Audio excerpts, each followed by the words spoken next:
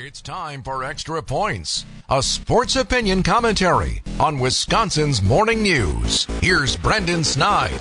It wasn't that long ago that a majority of Packers fans this past spring were ready to move on from number 12 and embrace the new era of Jordan Love. Fast forward to today, and now, for the most part, that majority seems to want to criticize the first-year starter for every single throw he makes. Whether it's his fault or not, literally every throw he makes is under some sort of weird, odd, and just unnecessary microscope. If you decide to do that, as much as I'll disagree with you, there are also times when you need to step aside and acknowledge the good. And when he plays to the level of your expectations, and on Sunday afternoon, he did just that. It's perfectly okay for you to swallow your pride and give him the pat on the back for a job well done. I won't buy who or what defense he played as the reason why he was successful. He made plays over and over again. Simple as that. He's made big-time throws with big-time completions and final-minute drives that have led to multiple wins. In case you didn't notice that was plural, multiple wins.